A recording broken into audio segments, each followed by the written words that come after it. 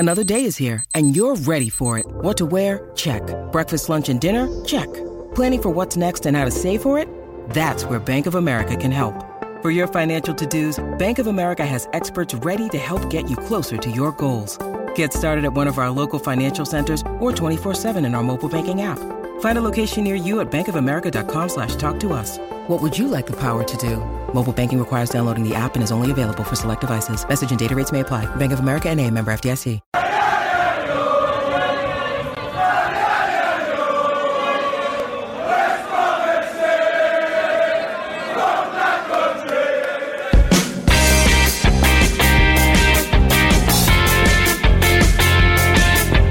Hello and welcome to Woodman Corner, the Albion podcast that promises you we're going to go on for 45 minutes, and for 44 of them we won't mention the awful football team that you have to see every week. I'm Graham Brown, and this week I'm here with a special guest, which is Steve Wollaston. He is the audience engagement editor of Birmingham Live. How you doing, Steve? Yeah, I am only here for the first bit, aren't I? 45 minutes. We have 45 minutes, but we've got it isn't going to be you say. Thank God for that. I'm not going to ask you about Albion for all this time. I can't talk about Alan Pardew for 45 minutes. No one wants to do that, which is precisely why we don't. So, Steve, before we jump into our guest, I just want to talk about Daniel Sturridge. So you manage our football desk. Did Albion do the right thing buying Daniel Sturridge, loaning Daniel Sturridge? No, not really. I think if you were going to sign anybody in January, you would surely, if you were putting all your apples in one basket, have gone for a player that wasn't a risk. They knew he was going to get injured. Yeah. I mean, everybody knew he was going to get injured. It was written.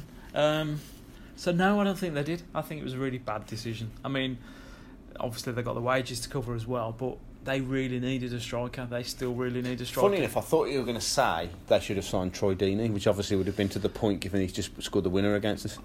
Albion aren't operating in a world where they can sign Troy Deeney at the moment, I don't think. And why would he want to go to Albion at the moment, even if, if Albion were 10th still, they might have stood a chance. But the January transfer window was, to be fair, a disaster for Albion. Well, it'd be very po-faced of me to agree with you. So actually, I think Albion did need to take a risk. They were in such a mess. And again, I mean, I came on this podcast bouncing around when they signed Daniel Sturridge. He's a player I really rate. Yeah, History will say, that obviously he was going to be injured and so on. But I think Albion needed to take a risk because they were screwed then, and they're all the more screwed now. What I would say is, actually, it's an interesting question. If Albion signed Troy Deeney rather than Daniel Sturridge, would it make any difference whatsoever? I think Troy Deeney would have got a couple of goals. Yeah, I know what you're saying about they needed to take a risk, yeah, but what worries me is the fact that if that was the A, B, C, D and E plan for January, that's worrying, that they hadn't got other options that would have, maybe alongside a Daniel Sturridge, because they were so shot shy. There's no goals going in for Albion. You would think that there would have been better options than just relying solely on Daniel Sturridge coming in and saving them. I think it was either that or the nuclear option of blowing the whole place up and pretending that we didn't play football anymore. The thing is, at the end of the day, they're in a mess. I mean, the obscurity of it is, like all the other fans, I was happy with summer and I was happy with January. The problem is the sum total of it is a mess. And actually, I think there's a few kind of really clear lines, really. I mean, I've always thought that people don't talk enough about the loss of McCauley as a great defender who scores 7 goals a season, but also I don't think people talk enough about Darren Fletcher, who, I mean, it's ludicrous that Stoke gave him a 3-year contract. He don't even play for him anymore, and it was the wrong thing to do.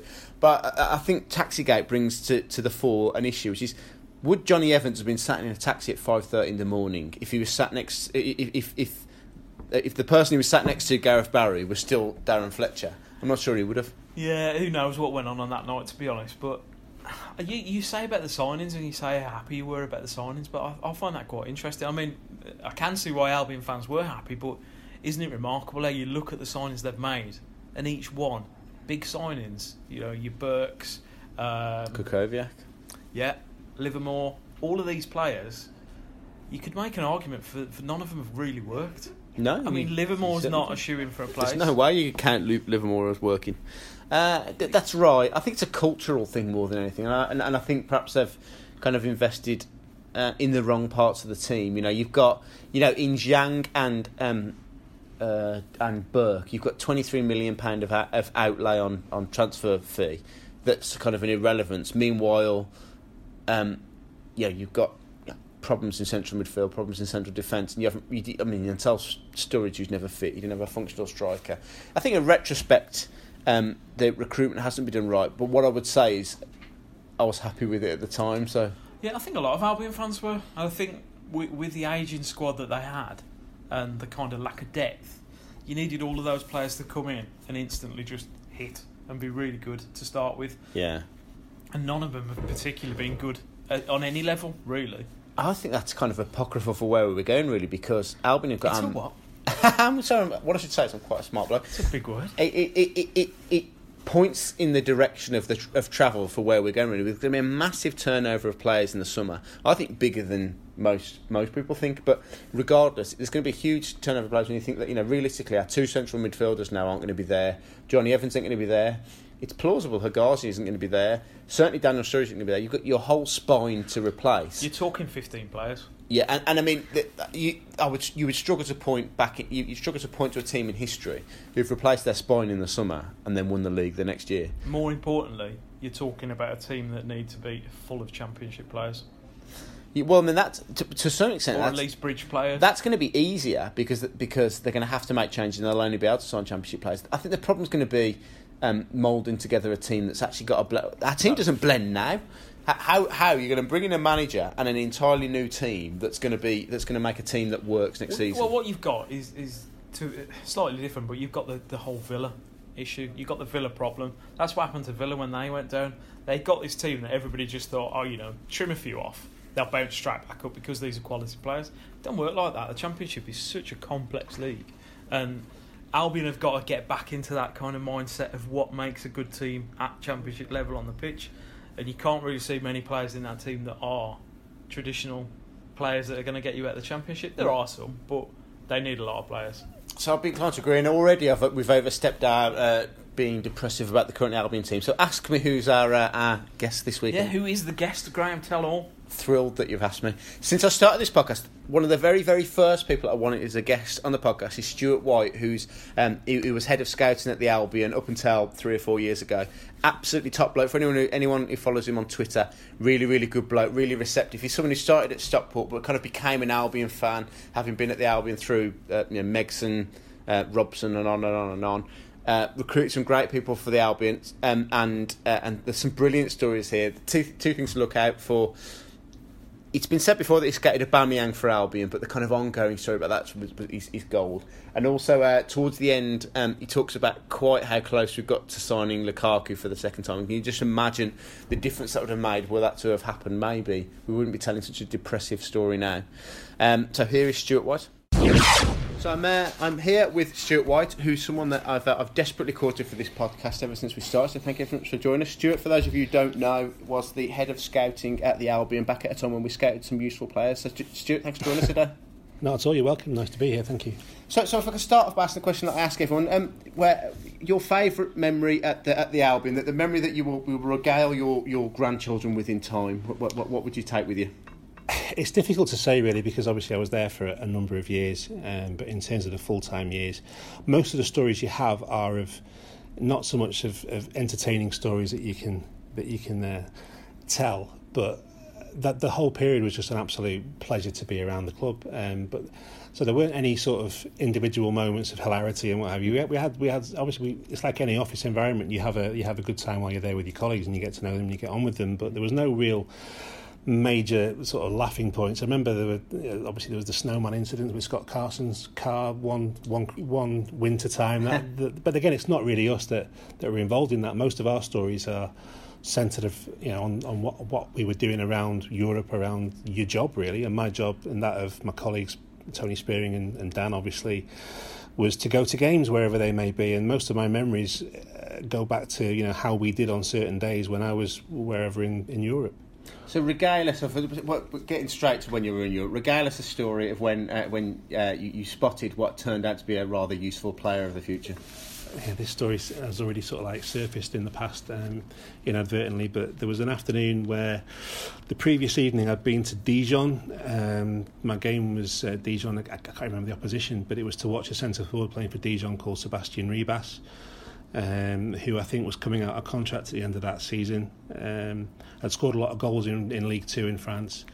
And I flew into France that morning and drove to Dijon, watched the game, and it wasn't for me at all. But the way we used to work was, and I'm presuming everyone still will do at the Albion, is to, if you have one game in particular, you'll try and pad out your weekend with one or two more games to make the trip more worthwhile and to see more players. And the following evening, I was down to go to Auxerre against Saint-Etienne. It was the day, and again... all the time I sort of refer back to games on the weekends where we played, and that day we'd beaten Sunderland 3-2 in the afternoon. Got to Auxerre sort of early to mid-afternoon. I'd watched a youth team game of sorts on a training pitch adjacent to the stadium. Spent the next hour or so sweating on our result, which obviously had a happy outcome in that we beat Sunderland 3-2. And then my game was it was a lovely balmy evening. It was warm. It was towards the end of the season, April time, if I remember rightly. And Auxerre against Saint-Etienne, and I knew of one or two players at Saint-Etienne. Blaise Matuidi was playing, Dimitri Payet. I watched the games, a 2-2 draw, and up front for Saint-Etienne was a lad on loan from Milan, and it turned out to be Pierre-Emerick Aubameyang, who caught my eye. No more than that. I'd never heard of him, never seen him before. To my knowledge, we had no prior reports on the system at the time from our French scout or from Spiro and his travels. But he just stood out on the day. His pace, his movement, his sheer athleticism. He'd scored, as had Rivière, his partner, who we had an interest in a little while later. Again,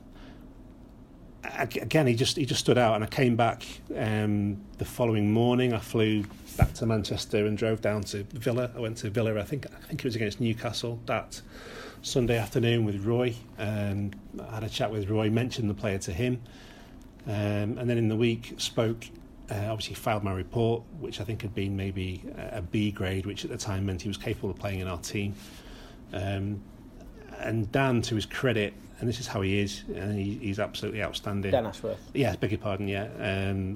Had said that, I sort of said, could you please go and have a look, or someone to follow this player up. It should really have been Spiro, but Spiro may have been going elsewhere already. It was towards the end of the season, so there wasn't a lot of time to actually make a check on him.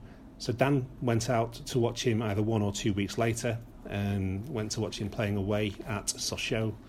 And I was at home. It was a Saturday evening game, and I was at home and I was sort of following the events of that game on teletext, I think it was at the time, as opposed to it being on my laptop or anything. But Aubameyang scored after about 5 minutes to put them 1-1, and I was kind of happy that thankfully the trip for Dan had not been a waste of time, and that something had happened whereby obviously he'd had an impact. His time's valuable, isn't it? You don't be messing exactly. And there's 1 or 2 stories there where he sort of maybe thought I hadn't given him the right sort of brief on a player. But on this particular occasion, he'd scored, so I'm thinking, fantastic. Got back into the training ground the following week, and they ended up losing that game 2-1. And Dan had asked me what I thought. Asked Dan what he thought of the player, and just he quite liked him, but on the day hadn't really shown quite enough, and that can happen. Players' performances are up and down. Yeah. But on that particular performance, Dan didn't think that it was worth carrying forward, and that can happen. It's not a criticism of Dan by any means. It can just be the case that a player doesn't catch your eye and doesn't do things that you might want him to do to fit into the blend of your team. So it was like kind of a line was drawn under it. Obviously Dan's my boss, and you don't push it. And he obviously ended up going to, I think he went back to Saint-Etienne on a permanent deal that summer, and then moved from there, because he was a Milan player at the time, AC Milan player. And then obviously from there to Dortmund, then he's gone on to great things. But I must stress, every single scout under the sun must have a similar tale. Yeah. There's the one that's got away so many times over. It's not clever to say you've seen a player that's ended up being a very good player, a big success. It's just not. It can happen every weekend. And as I say, when you've been on the circuit, so to speak, I've been on it for 27 years now, from my initial part-time work. Everyone's got a tale about a player that we should have signed. We'll get on to your bad advice. There's been a few, don't worry. But there was an apocryphal game that you mentioned at Sochaux. Just complete that story. What happened in the game? Sochaux had won the game 2-1, and the striker had scored 2 for them that evening, and it was Brownie Day. So there was how these things turn out. Yeah, so a report had gone on our system from Dan, and again I must stress not going overboard about him. But it's one appearance, it's one game, but he scored 2 that evening, and Dan had sort of made a comment about him and given him a bang average rating, a C sort of thing. But then there was something on our system about Brownie Day then, because that's how you do it. You don't just put a reporting on the one player you see. If others catch your eye, then you make notes. You build an audit trail starting from the game in question. And Brown obviously caught Dan's eye that day, and you can see why, because he didn't have a successful time with us, but at the same time, he did have a pedigree of sorts. Yeah, if you go to a game and someone scores 2 goals, that's their job. So you're going to have something to file. So what about looking back at your time at Albion? Who is the best player that Albion ended up signing that you filed a report on?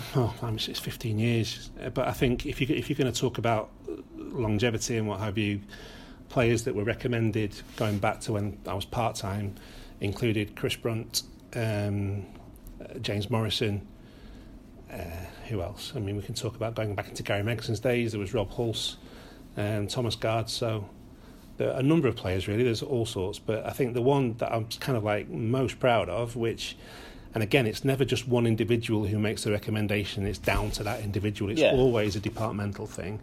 But where we actually followed a player from a regional scout having made the first observation on a player to myself having picked it up and liked him and getting further opinions from other regional scouts, but also keeping tabs myself by going to watch him several times over a period, was Craig Dawson. We'd seen a gentleman called Colin Moss, who worked for us in the Northwest, had seen Craig playing for Rochdale against Everton in a pre-season friendly, and just literally made the same sort of comment as Dan will have done about Brownie Day that evening, that he'd caught his eye, done well. He had certain characteristics about him that were positive, and he was worth following up. So my job at the time as head of UK recruitment was to make sure that those players were followed up. So I would go, and other scouts around the country, when Rochdale dropped into their area, would go and watch him, and we quickly built up an awareness of Craig. And I remember going to watch him play at Lincoln. I think it was like November, December time. They won 3-0. He scored a trademark header at the time from a corner. And I really liked him. I'd seen him maybe 2 or 3 times at that point. And it was at that point really that we sort of like had a confirmed interest in Craig. So it had taken maybe 3 months to actually get to that stage. I asked Dan to go to watch him in a home game. And I remember Dan saying that for the first 20 minutes, he didn't see why I'd asked him to go and look at him. But then after that, he grew into it, and Craig at the time, you don't really see it greatly now, but especially when he plays at fullback, but he does have a big diagonal. He can open a game out, he can reverse it out of the right side, he can ping it onto the left side, he can play through lines. He started his career as a kid as a midfield player, so he does have a degree of quality, even though he's not renowned for it. But the big overriding thing about him was the way he could like make first contact and come over the top of people, lean in, and just be a real competitor. And obviously at that time, and when he went back to Rochdale on loan, having signed for us, he scored a lot of goals from set plays. Yeah. He must have been, if not their leading scorer, right up there in the promotion season they had the following season when he was our player. So in terms of I'm massively proud of that one, because as a department, that was the perfect process. Yes. Yeah, no, I can absolutely understand, and actually the process from then on, Rena. But so we talk about someone we've invested 600 grand in, that we've got millions and millions of value out of him, and it retains a huge value to us now. I think it was 400 from memory. Again, not every player has to cost a fortune. No, and typically speaking, I remember Mark Jenkins at the time producing a study, if you like, about where we'd actually have good value out of players. And interestingly, it was never really where we'd had it, where players had come in for an awful lot of money. It was typically speaking those of lesser value that had actually exceeded expectation over a period of time that we'd had good value from. And again, it's all part and parcel of the business of football, where you do have to look at those things. What a very Albion report that sounded like. But I think it's the right thing to do. No, I know, absolutely. Well, I mean, things like, what jumped into mind when you say it, things like bringing in a 36-year-old Kevin Campbell and getting an extra year out of him, that's terrific value, isn't it? It costs you nothing and makes you millions of pounds. But again, it's something whereby Kevin Campbell, by all accounts, and I speak to my colleague currently at Hull City, Lee Darnborough, was was around the first team. I think I'm right in saying he was first team analyst at the time, and he moved on to the recruitment side just as I joined the club full time.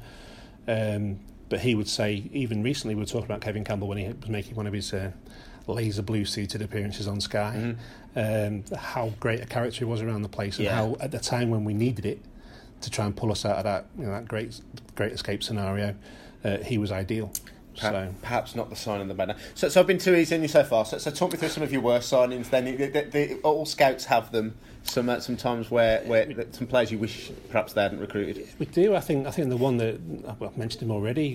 It wasn't necessarily one person who ends up being responsible for an acquisition, but Brownie Day was one who didn't do it. And from early on when he came in the building, you started to think, he doesn't look like what we thought he was. But then I go back to the fact that we hadn't seen him for 3 years. It was a strange one, really. But Dan obviously had seen him once. I'd seen him playing in a friendly for Nigeria against Ghana at Watford. It was an awful night, poured down with rain. It was a 0-0 draw. It was one of those FIFA prestige friendlies that were arranged on foreign soil sort of thing. But it was a long time before we'd signed it. It was a good 2 or 3 years, and at that point he'd already moved from Sochaux to whether it was directly or indirectly, I can't remember, but he'd gone to Kiev for big money. Yeah.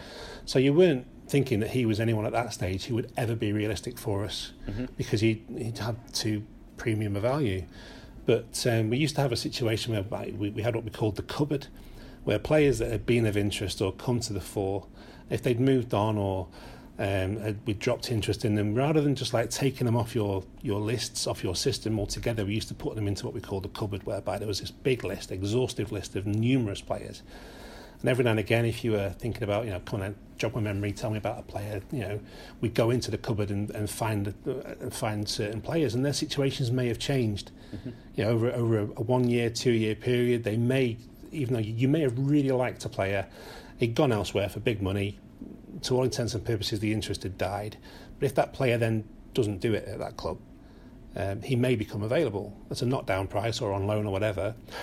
And Brown was one who came up, but we hadn't seen him. So what we actually did was to watch him on a system called Y-Scout, where you can watch a full game, download, watch a game back, and all of us throughout the whole department, we watched a game each of him playing for. Well, certainly the game I watched was Kiev, but others had watched other games, and from those online viewings, we formed an opinion. Now, to my mind, you never stop learning in football, in life, whatever. But in football, you certainly don't ever stop learning. And I would never, ever advocate making a judgment on a player purely from watching him online. Yeah, it's fatal. It can inform a scouting process without a shadow of a doubt. But on that one, that's how we came to have him on a shortlist. The deal happened, and we were hopeful, obviously, as you are, because at the time he was a lot of money for us, and it didn't come off. Thankfully, the club got a degree of money back. He scored, I think it was 7 goals in all competitions, which is not horrendous, but it wasn't good enough. No. He never looked the sort of player that we actually had hoped he would be. So if you're going to sort of like talk about a player having been a failure as such, maybe you could say he was. But thankfully, he did still get a number of goals. I think that there's a lot worse, to be honest. There's a lot worse. But you do. I mean, it's one of those things. You do sort of feel it personally. If a player doesn't do it, or if your team isn't doing well, you can't help but feel some sort of responsibility almost. Yeah. And especially when it's 10 million quid, I guess. Yeah, well, I think it was actually less than that in the end. I think it was rising to 10. And obviously, his performances didn't end up meaning that happened. But and again, I think it was 4 point whatever million that did come back in from Olympiacos. But yes, that's one that didn't work. But you're going to get players that don't work. But I'd like to think that over the period of time that I was there and privy to how we brought a number of players in, we certainly got more right than we got wrong. I mean, I would say that the average Albion fan would say that you were there across a period where we scouted very well, and you left preceding a period where we scouted rather less well. But I won't expect you to comment on that. No, I don't think that's fair. I just think there's a lot of good people at that club, even today. It's 3 years since I left. But I know the processes, I know the individuals, and they are excellent people. Even the people that I know that came in when I left, Andy Thorne, I've known for a number of years. Obviously, he managed locally at Coventry briefly. outstanding at what he does. There's no way that you can point fingers at the people in the recruitment department now and say that what they're doing is wrong. I think they will still be observing the right processes. From being inside football clubs in the last 6 or 8 years, things are never necessarily as they appear. Can I ask one of the things I think is interesting about you is that Gary Megson was involved in your sort of your coming into football. Can you talk me through your sort of experiences with Gary and how you found him? A1, absolutely brilliant person.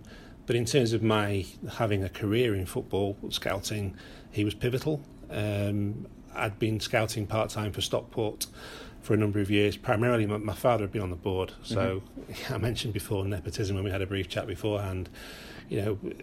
Before Gary came into Stockport, I'd done some work for Danny Bergara on a part-time basis. Bearing in mind this is many years ago, I was still a student at the time. I was at university in Sheffield. And then obviously Dave Jones was briefly there, well not briefly, 2 years, and we had a great success with one season where we got promoted and got to the semi-finals of the League Cup under Dave Jones, which was fantastic as a Stockport fan, which I grew up as a Stockport fan.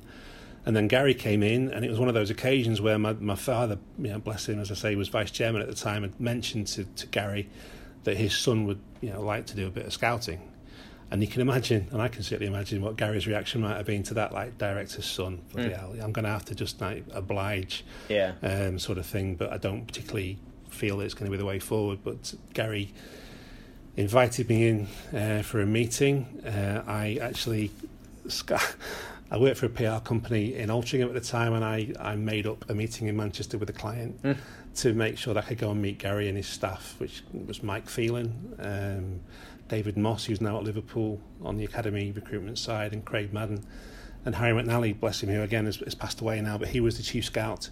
And I went and spent 2 hours, maybe one Friday afternoon, chatting away, and he then gave me a game to go to the next day. And I learnt so much off Gary. He would not go to games with me first team wise, but if Stockport reserves were playing on a Wednesday evening as they used to at Edgeley Park, I'd go up on the way home from work, and he would take me behind the goal and sit with him, or take me into the box away from the few hundred maybe spectators that were there, and he would talk me through the game, and he would ask me questions about a certain player's performance, who was doing the best job within the role they were supposedly fulfilling, and put me right more often than not, bearing in mind again I was 25 or something like that, maybe a little bit older, 28 probably, and I learnt a huge amount. And then when he left Stockport and went to Stoke, I didn't go with him, not least because he'd got John Rudge and various other people that John Rudge obviously had faith in as part of his recruitment team. But when he came here to West Brom, I was straight on the phone on the day of his appointment, had a garbled conversation, went to watch us play, ironically, at Stockport on a Saturday.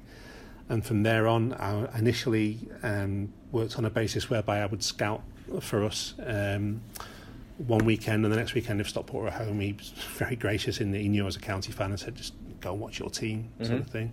But it got to the end of that season, and I just decided that if I was going to do it for this club, I was going to do it properly, and gave Gary the word that if he was happy for me to do it, I'd just do it properly on a part-time basis, albeit.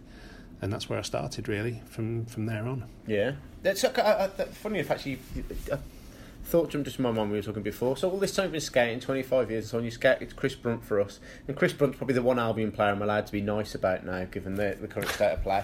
Have you ever seen a better left foot than Chris Brunt in all the time we've been watching football? Not many. I mean, there's been obviously left-sided players. Neil Clement was another one that we obviously brought in, who had a terrific left foot in terms of the way he struck the ball. And again, Brunty, I made a recommendation, but Brunty wasn't just me. Obviously, there was a department, Bobby Hope, the gaffer, Simon Hunt at the time. I was one of several who would have recommended Chris. But in terms of his left foot, no. I mean, absolutely phenomenal. I think Neil was another one who you could ask him to put a ball in. He could buy half a yard and put it in. Mm-hmm. Brunty's the same. He didn't have to have outstanding pace. Yeah. He could fashion the space with from which to put the ball in, and 9 times out of 10 he'll put it on a sixpence for you. So thank you to Stuart White for doing that, and thank you for joining us again this week. I can promise you that as we go on throughout this season, barring some remarkable upturn in fortune, I'm going to try and keep you away from dwelling on the misery that is being an Albion fan at the moment. But thank you for joining us. If you enjoyed it, tell your friends. If you didn't, tell me how I can make it better. And we'll see you again next week for another podcast. Thank you.